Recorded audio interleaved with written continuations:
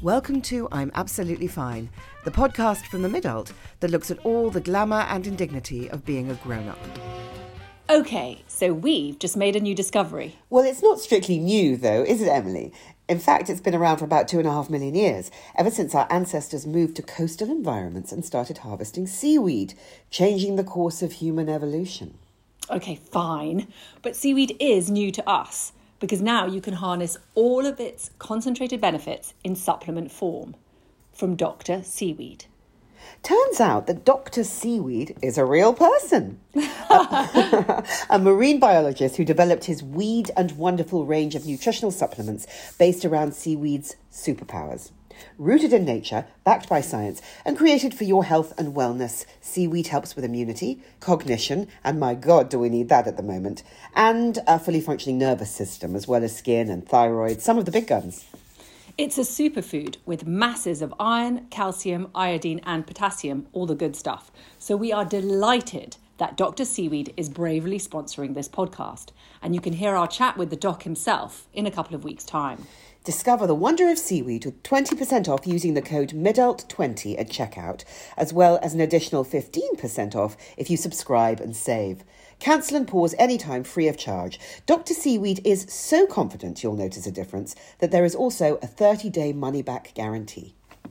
Available at drseaweed.com. That's DOCTOR seaweed.com. Hello, everybody. I'm Annabelle, and I'm absolutely fine, but my latest resentment is building towards the birds. Not the birds!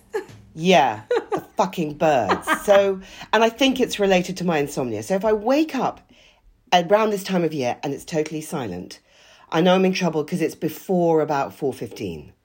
Okay, so my day's begun before 15. That's really bad. And then if I'm awake and the birds start to sing, because I don't know if you've ever been awake when the birds start to sing, but they don't gradually join a sort of chorus. It's like you turn on the radio. They just turn on at this point about 4:15. And when that happens, I think, oh my God, I'm never going to go back to sleep. And there's one particular bird. I feel like it's a woman, and I feel like she might be my spirit animal, but she doesn't even sound joyful. She's really relentless, and she just sounds like she's slightly howling into the void, and she goes and goes and goes. And I just think it's not melodical, it's not musical. It's literally like an externalization of my extreme insomniac anxiety. So From one angry bird to another, basically. All the angry birds. No one likes an angry bird. How are you, Emily? Well, I'm Emily. I'm absolutely fine. But the other day I bent over to plug my hairdryer, which I use once a year, into the wall, and I noticed that all the skin on my knees just sort of rippled upwards in a kind of, and then sort of collapsed. And I thought, oh my God, look at all that unsupported flesh. and then I thought, my God, I wonder what I can do about that. And then I thought, I don't think I can do anything about that. And then I thought, okay, well, there you go. Well, that's there the thing. You wonder how much you're meant to mind. How much are we supposed to mind? And I find when I notice those kinds of things, I both mind a lot and not at all. Well, it's this weird, like, double-edged thing that where I went, oh God, and then went, oh well, move on. You genuinely have to ask yourself, so what am I going to do about it? Well, Pilates can only get you so far. I know, moisturiser, I mean, come on, what are we talking about? Anyway, we talk a lot on the podcast about how hard it is sometimes to even feel like ourselves. And, we're wondering about menopause and how we're going to handle the storms ahead. So this week, we asked Karen Arthur to join us to help us navigate those choppy waters. Now, Karen was a teacher until menopause floored her, robbed her of her sense of self, and led her down a path of anxiety and depression. She left her job, her relationship, and after a ton of therapy, found her new life as a speaker, podcaster, model, and fashion designer, an advocate for women and menopause, particularly for Black women, and an utter joy. Now, we are thrilled to have you here, Karen. How are you? Well, hello. I am absolutely fine. But, well, I've just celebrated my birthday weekend. I reached 60 yesterday, and I feel like we should applaud. Yes, please applaud. 95% cake at the moment. I have been eating cake and carbs I would say since the beginning of April, and my body got up this morning and was like, no, Karen, you can't. There's no vegetables in my house. So at some point I've got to go navigate, the supermarket and find something green and red and, all the colours of the rainbow to put in my body. Amazing how easy it is to just form a cake habit, though. And suddenly green vegetables feel like something very exotic and far away. And then you think, particularly if you are, and if we're talking about menopause and perimenopause, particularly if you are, tired and anxious and confused, then it's very easy to turn to cake and keep turning to cake. Could be alcohol, could be self-loathing. But we turn to these things and then the habit just takes, doesn't it? Yeah, well, obviously I've been surrounded by cake. And it's there, isn't it? You don't have to cook it. It's just there. It's hanging, not fruit. It's just there. And I may as well have it or put it in the bin, may as well eat it, eh? Because I was brought up not to throw food away because of all the starving children and all the rest of it in the 70s. And so I am loath to throw away red velvet. What can I say? Yeah, I mean, you're only human. So, Karen, can we rewind a little bit to when you realised, as a teacher with a successful career, in a long-term relationship, that everything was starting to unravel. And at that point, I don't think you knew why. And how did that feel? What happened? Well, there's two parts to this very long story. Got 60 years to get through, love. So the relationship thing happened before. And so everything I know about my menopause is all retrospect. I didn't know anything that was going on whilst I was going through it. So I now realise that my perimenopause coincided with, and maybe the reason why, I decided that after 20 years with this man, I couldn't put up with him anymore. And it wasn't an amicable breakup. It wasn't a good relationship. It was a toxic relationship. It was abusive. I have 2 girls. And I suddenly turned around and was like, I don't want my girls to think this is normal. I don't want them to grow up and walk into relationships with men or find partners who treat them exactly the same, because my self-worth was on the floor. And so a switch flicked. I remember it very distinctly. A switch flicked, and I then spent the next few days having terrible arguments but actually taking the steps towards leaving this relationship, and everybody was surprised because How old were you at this point? I was 44. So perimenopause, which of course wasn't a word, I mean, at 44, until about last year, you just thought it was 10 years away. Yeah. Oh, God, don't even go there. But yeah. So that happened. But then, of course, what I did is I put my kids in therapy, and I made sure I changed my will, and I put stuff into making sure I kept the house and did all the financial stuff. And I threw myself at work. I launched myself even more into my job. I was a head of house in a boys' school, busy secondary boys' school. I loved my job. I loved the kids. I prided myself on the fact that I was really good at my job. I was at the top of my game, I thought. And then a few years later, I started to forget things. I started to not turn up to things. And I had always kept a lot of my knowledge in my head. Like, you write things down and you write lists. But on the whole, I knew a lot of stuff. And it started to leak. Yeah. And I couldn't remember. I remember my friend calling me one Saturday and saying, oh, are you okay? I was supposed to meet her up the road, and I'd convinced myself it was Sunday. I'd put it in my phone. It was in my phone, but I'd convinced myself it was another day. And it's distressing, that, isn't it, when you start to make those mistakes? Well, it's distressing. I mean, she was wonderful, and we laughed about it, and we reset the time. But when it comes to work, and all you know is work, and you pride yourself, and your status is all tied up in your worth is tied up in your job. And you don't want to tell anyone, and no one has mentioned the word menopause, and you don't know that brain fog is part of menopause anyway. So I literally thought, fuck, I'm going mad. And if you add to that when it came, where were we, 2014, when you Googled menopause, first of all, you got a gazillion symptoms.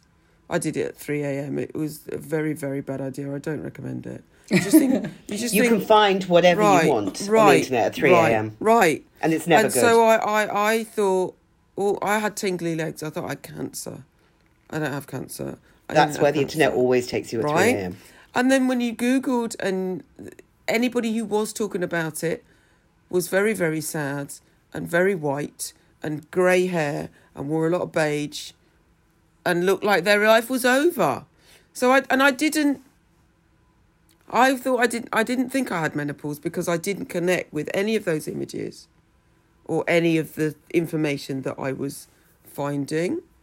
And all I could think of was, I'm going to lose my job, which means I won't be able to work, which means I won't be able to make money, which means I will lose my house, which means we'll be home. I mean, I took it to, I made a whole film out of it, And I had to take time off work. I didn't really have any choice.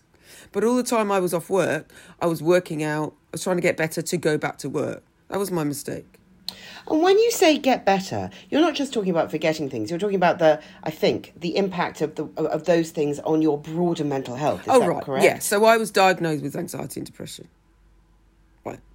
And I, again, didn't make the connection because I was like, I thought depressed people walked around with like their pet frog had died. I mean, I really thought that you had to be sad all the time. So I didn't make the connection there because I thought, like I took the diagnosis, but really and truly I thought, that's not me. Because I laugh a lot. And I find joy in some things. And I can have a conversation. Isn't it? To be completely on the floor and in despair. Yeah. And then also to have a really nice time sometimes. And people don't... I totally agree that people don't understand that. Or be perceived to be having a nice time. Yes. And so I was trying to... So I felt like a bit of a fraud, actually. I didn't like being off. I felt guilty all the time. I thought about the kids and all the people who had to do the cover, my poor deputy. I thought about everybody else but that. So I didn't really lean into trying to get better. So then I went back to work. And no one's mentioning menopause, of course. So there's no... my doctor, even though I go to the doctors in February now, 2015, and I've got this list of the things I need to get through.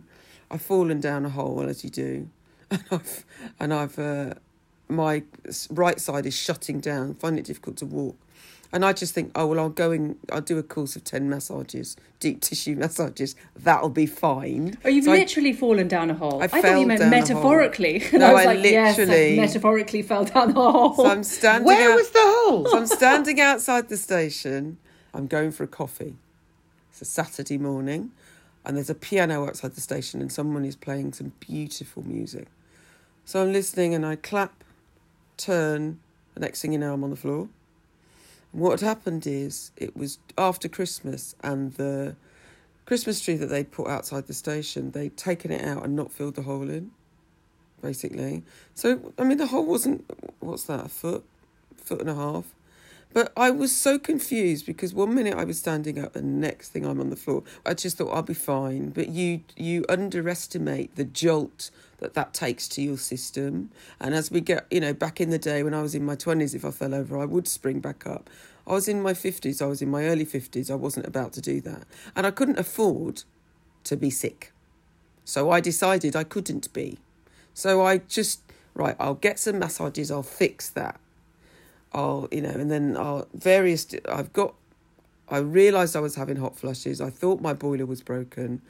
I was ready to call British Gas and have a go at them because I just had a new boiler put in. And then the penny dropped and I was like, oh, that's what that is, right? Maybe I am menopausal.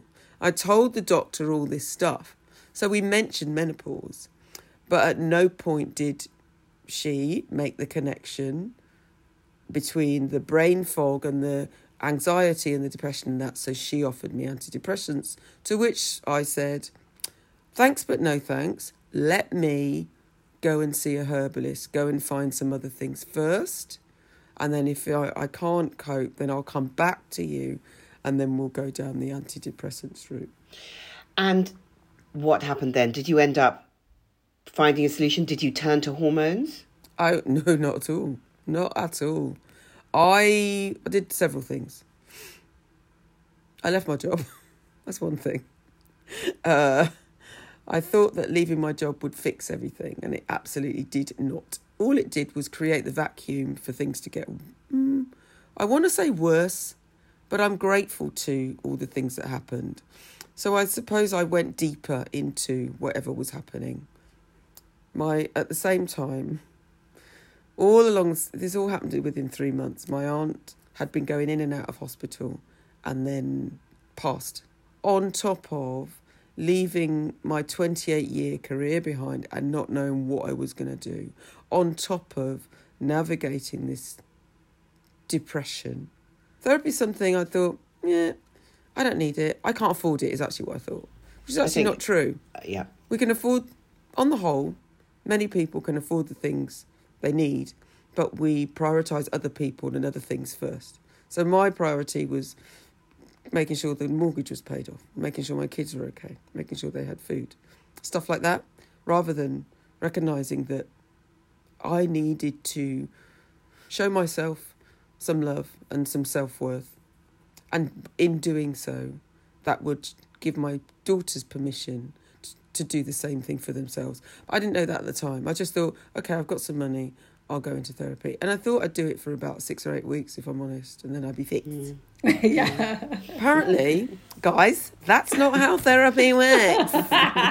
You don't get a certificate after 6 weeks saying you don't get a passed. medal. Yeah, exactly. And You're my wise. therapist is a black woman. And I didn't realise how important that would be for me, having someone who understood where I was coming from without having to explain. So we started on the same level, but I didn't know that at the time. And I started my story, and she listened attentively. And then when I'd finished, she said, right, you tell a very good story, but how do you feel? And I didn't know. I'd spent decades from being, I guess, 8, masking how I felt to cope, whether it was with my mum, my parents' relationship. They divorced when I was 14. My dad was a very oppressive, serious presence, trying to live up to his expectation of my, academic achievements when all I wanted to do was dance and sew. I was going to be a doctor. No, I bloody wasn't. Yeah. So I didn't know how to feel, and she helped me to come back to myself and forgive that little 8-year-old or the 15-year-old or the 20-year-old who fell in love with an abuser, and recognise that they're all parts of me, and we do the best that we can with what we have at that time. And in answer to your question about hormones, I absorbed the messaging that was coming from my mother. And then my mother and I hadn't spoken about the change. But if you mentioned hormone replacement therapy to her, she pulled her 5'4" frame up and harumphed and said, that gives you cancer, I'm never taking that. So there was no way at the time. I assumed that I would just go the holistic route. Usually my answer to everything is to drink some water. I'm also grieving the loss of my identity. I'm single, which was significant at the time and isn't now, even though I'm still single. I don't give a shit so much now. I did then. All my friends were teachers. I lived down the road from the school, so I heard the kids going up the road and coming down. I could hear the pips on a quiet day, the change of lesson. I was racked with guilt. I didn't have a physical ailment, so if I did go outside, I dreaded seeing somebody I know, and I know everyone, or seeing a parent, or seeing a child that I used to teach. I didn't leave... I saw Karen Arth today, and she's absolutely fine. She's fine, I she's don't know what all the fuss is about. Yeah. People made things up about me, said I had a broken back. I like that one. My favourite is that I had a fight with with one of the parents and ended up in hospital.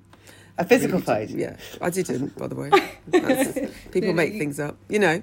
You fell down a hole, literally and metaphorically. That's what happened to you. Yeah. So but the biggest thing I did was get silent. My brother is a Buddhist, and he recommended a book by John Kabat-Zinn called Full Catastrophe Living. And his teachings are around, well, mindful meditation. That's when I started quilting, by the way.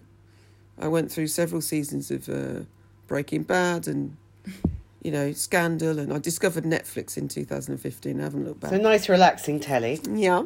But, you know, that slow, deliberate hand sewing, you know, and not knowing I was making a quilt, just watching it grow and watching this colour. I use Ankara fabric, I use colour, and watching it spread out and then thinking, oh, this might be a quilt, even though it's like several years from a quilt, you know? Mm.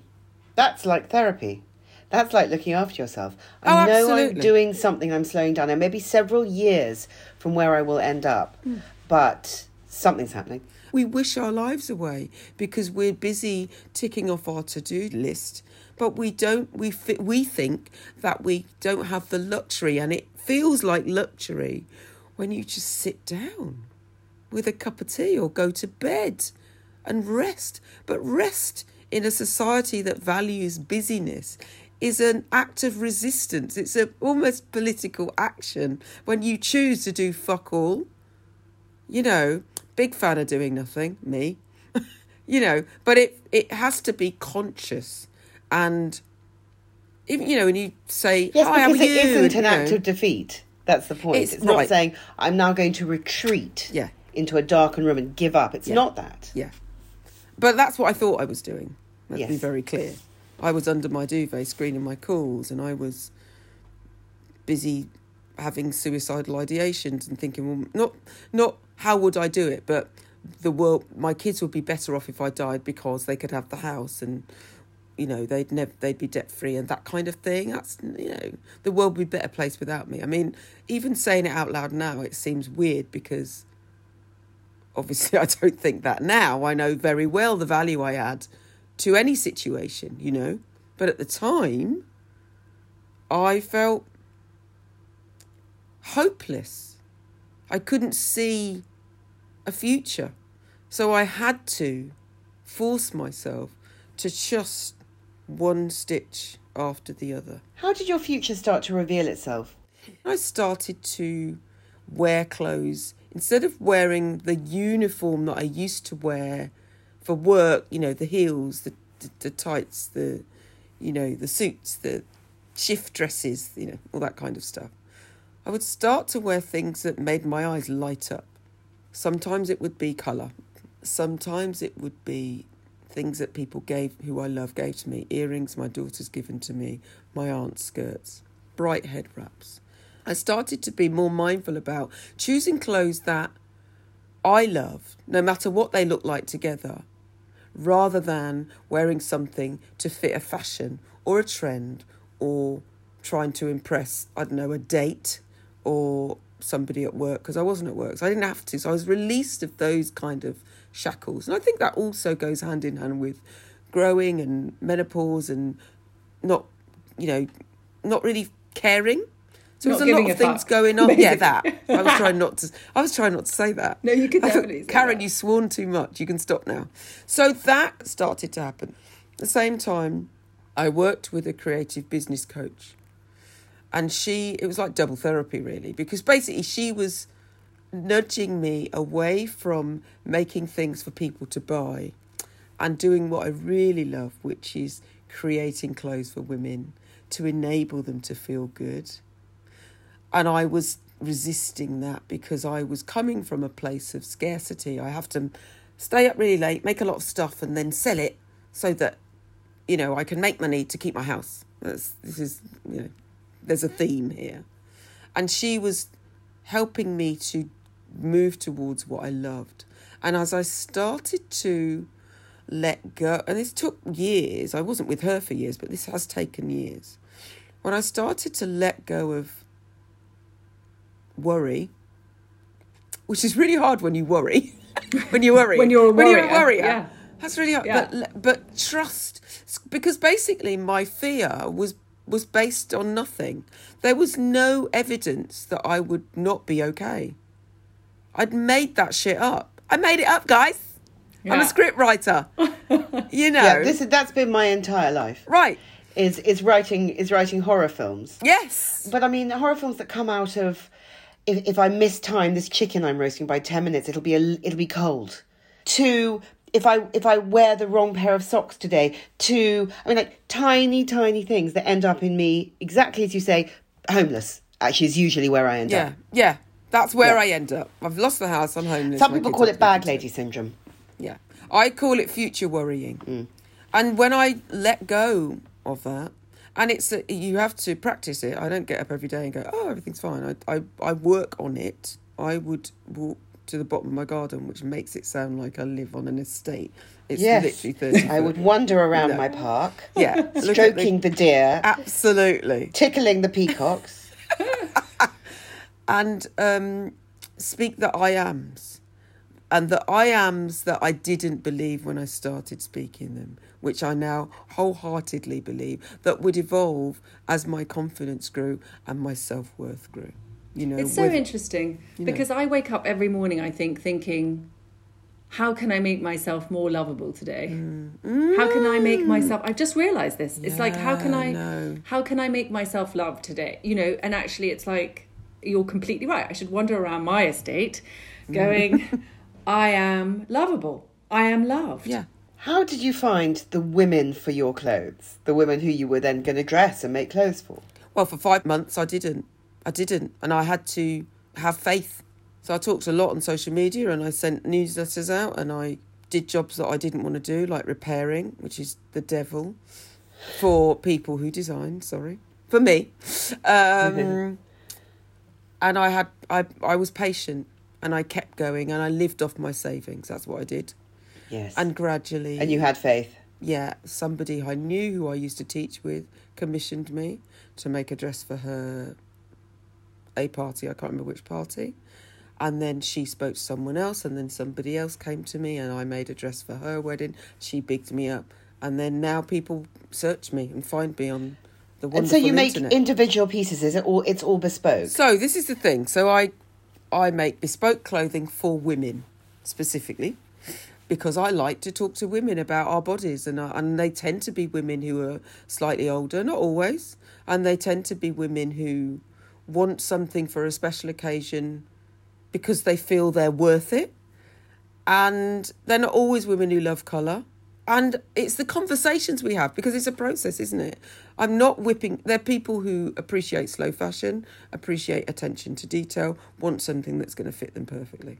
You know? I literally want to get in my car, looking at you, drive from my end of London to your end of London, stand in front of my bra and knickers and go, let's go, Karen. Yeah. What comes out of that? It's the conversations. The dress or the outfit is great, but it's the bits in between because they've got to come to fittings and there's something about a stranger standing in front of you touching your boobs that opens your outfit. And that's the other thing that's so sad is that you talk to women about what they love about themselves, their bodies. My God, we don't. We just don't. Because we've changed. Our body doesn't look the way it used to. Or it's always looked like that and it's never been the way society values it. You know, it's not thin enough, big enough, some bits are wobbly. My body's changed so much and I'm falling in love with my cake-filled belly, you know. Yeah, but it's hard, having had a washboard stomach, you know, up until I had kids. That's hard. And then there are people who will say things to us like I had a woman who always wore high neck tops because she had a scar here and someone had drawn attention to it once. And so she but that's part of you, that's your history. Or women who don't wear skirts above a certain length because they've been told they've got fat legs. Or women who always wear polo necks because someone told them when they were 15 that they got a fat neck. The fuck? That's awful. It's amazing how that stuff sticks. And we all do it. You know, we all do it. And we have to learn to celebrate our bodies as they work. Because my 60-year-old body works. Okay, I might, drop something and stare at it for a good 5 minutes, willing it to come back to my hand, or after dancing all night at my party, literally all night at my party on Saturday, my body is screaming, what the fuck did you do, Cam? What were you thinking? But it works. It gets me from A to B. Look, fingers, I can pick things up. This is what I think everybody could do with focusing on, rather than whether we will fit into that size, whatever it is, And so were these conversations with women part of what inspired you to start podcasting and talking about menopause? No. Well, that didn't get me anywhere, did it? How do you see your beautiful future unraveling, flourishing? So I talked about where you're happy, and that's a thing now. Hashtag where you're happy, and I do where you're happy challenges and stuff like that. And then we have a pandemic. We go into a pandemic, and I'm like many people who could sew, making masks, And I have a studio, so I moved my sewing machine and set up camp back in my kitchen table. I'm sitting where I'm sitting now, in my kitchen, which my quilt is hiding, the mess. In my kitchen, making masks and trying to avoid the news, because the news is kicked off because George Floyd has been murdered. After Ahmaud Arbery is murdered, after Breonna Taylor is shot in her own home, after Amy Cooper weaponises her tears, her white tears, against Christian Cooper, but those two things, the Amy Cooper incident, the Central Park incident, and George Floyd being murdered, happened within 24 hours, I think, of each other, and we are all a captive audience, and it's kicking off on social media. No, the news, I've turned the news off. I haven't watched the news since Brexit, to be fair, but and it's just relentless. And I am menopausal. I am aware that stress can bring on menopause symptoms early. I am aware that black women, from research, that black women are more likely to start menopause up to 2 years earlier than our white counterparts. I am aware of a term that I now know is called racial weathering, which is the trauma that visits the body when you experience racism, know about racism, as somebody who inhabits a black body. So I know all this stuff, and I'm grieving, and I'm angry, and I'm rageful. I can't go and see anybody. I'm stuck in my home. And I'm wondering, well, how are black menopausal women who are watching people who look like our sons, our husbands, our daughters, our aunts, people who could be related to us, how are they dealing with this trauma, this onslaught, and also dealing with their menopause symptoms? What's that about? And so I came off Instagram for the sum total of 5 days. Yay me. I didn't want to see anything or anyone. I would call my friends and there'd be silence. I'd check in with my daughters. It was shit. That's a really bad term, and it's an understatement, but let's just go with that. And then I said what I said to you. I did a video, and I started it with, if you Google menopause and click images, what do you see? And at the time, if you did that, you saw lots of white women with grey hair with their heads in their hands. And then I started to talk about what I've just talked to you about how angry I am and how are you coping, what is going on. I posted it on Instagram, and people got it. They just got it. Everybody got it, and it, was shared and all the rest of it. And then I decided to do my own research. And I have to explain that in the middle of all this, I'm thinking, well, someone else will have done this. Who do I think? I'm doing who do I think I am? So I found some research from 2007, which is basically 40 BME women were interviewed. 40? 22, sorry. 22, that 22, many. 22 BME black and minority ethnics, that's anybody who isn't white, basically, are interviewed by Northamptonshire Trust, I believe. And they want to know why black women are half as likely to take up HRT as white women. So it's not necessarily to find out about your menopause symptoms, it's more about the HRT. I remember at the time I've still got a bit of a downer on HRT. I'm still, Queen Holistic, And out of those 22 BME women, 4 of them identified as black British women. And I was aware that if there is research about menopause and black women, it's Afro-American women and Hispanic women who are lumped together, and it comes from America. So I wanted to know about people like me. There's pitiful amount of research about menopausal women anyway, because we have hormones and we're unreliable, So there wasn't research out there. If you then break it down by ethnicity and nuance, my argument was if racial weathering exists, if black women are more likely to get menopause up to 2 years earlier, why isn't that being connected? To me, it felt like a no-brainer. But that research isn't there. I listened to Omi Shadi, Bernie Scott, who runs Black Girls Guide to Surviving Menopause, which is a podcast that is American-centric. We are good friends now. But I wanted something for people who had the same experience, a similar experience to me. So I bought a microphone and I looked in its box for 4 months. I wanted to be perfect. And I was listening to people like Adam Buxton, who is perfect. It's like a titan. Right, yeah. exactly. Yeah, don't do that. Oh, my God. I was getting in my own way. And then I opened the box and I went on YouTube and I found out how to edit. And here we are about to enter season 3. So I must have done something right. Well done. The response from black women has been phenomenal.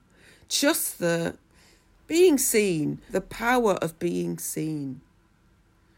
Our stories are so similar. Menopausal stories are so similar. Some of them are harrowing.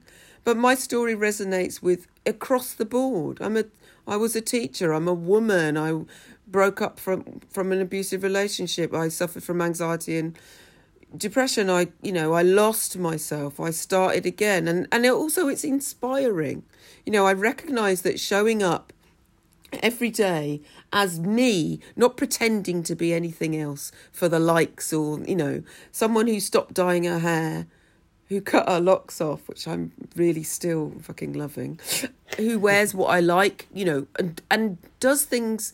I do things that I love. If you show up, you show people that they can do the same thing. When I was young, there was no black woman to look up to. Like Moira Stewart, who read the news, and Shirley Bassey. That's your lot, Floella Benjamin. Right, yes, plays cool. But I will also say that these were the images of ageing. Full stop, were all negative.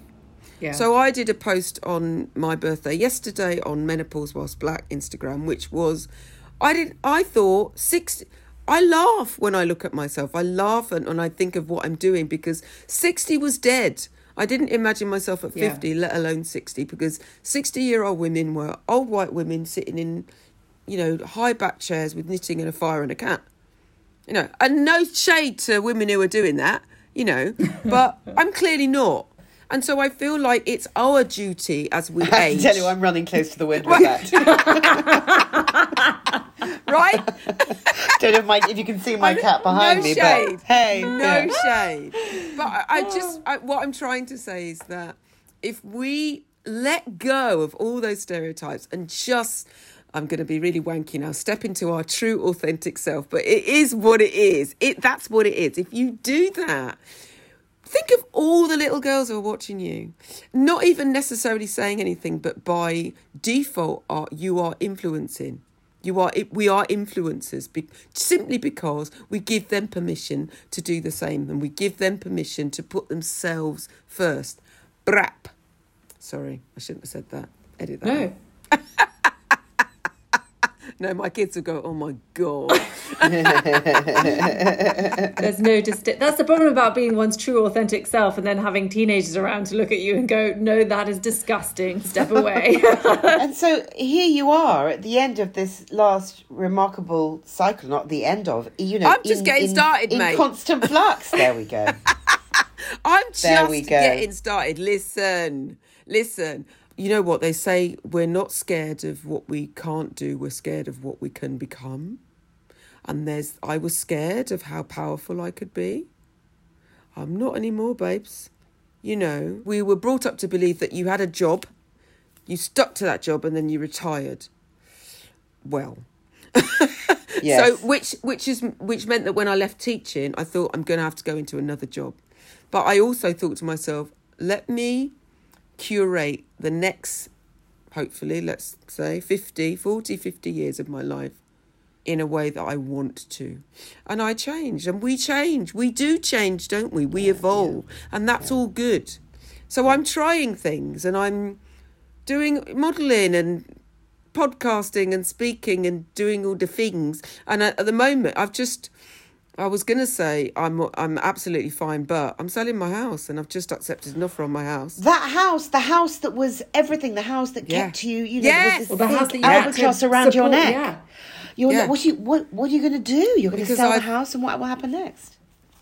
That's a good question. I am comfortable not knowing exactly what I'm going to do, but the money frees me up to do things. So I'm drawn towards the sea. I want to move to the coast. I want to spend more time in Barbados as well. I want what I want in it.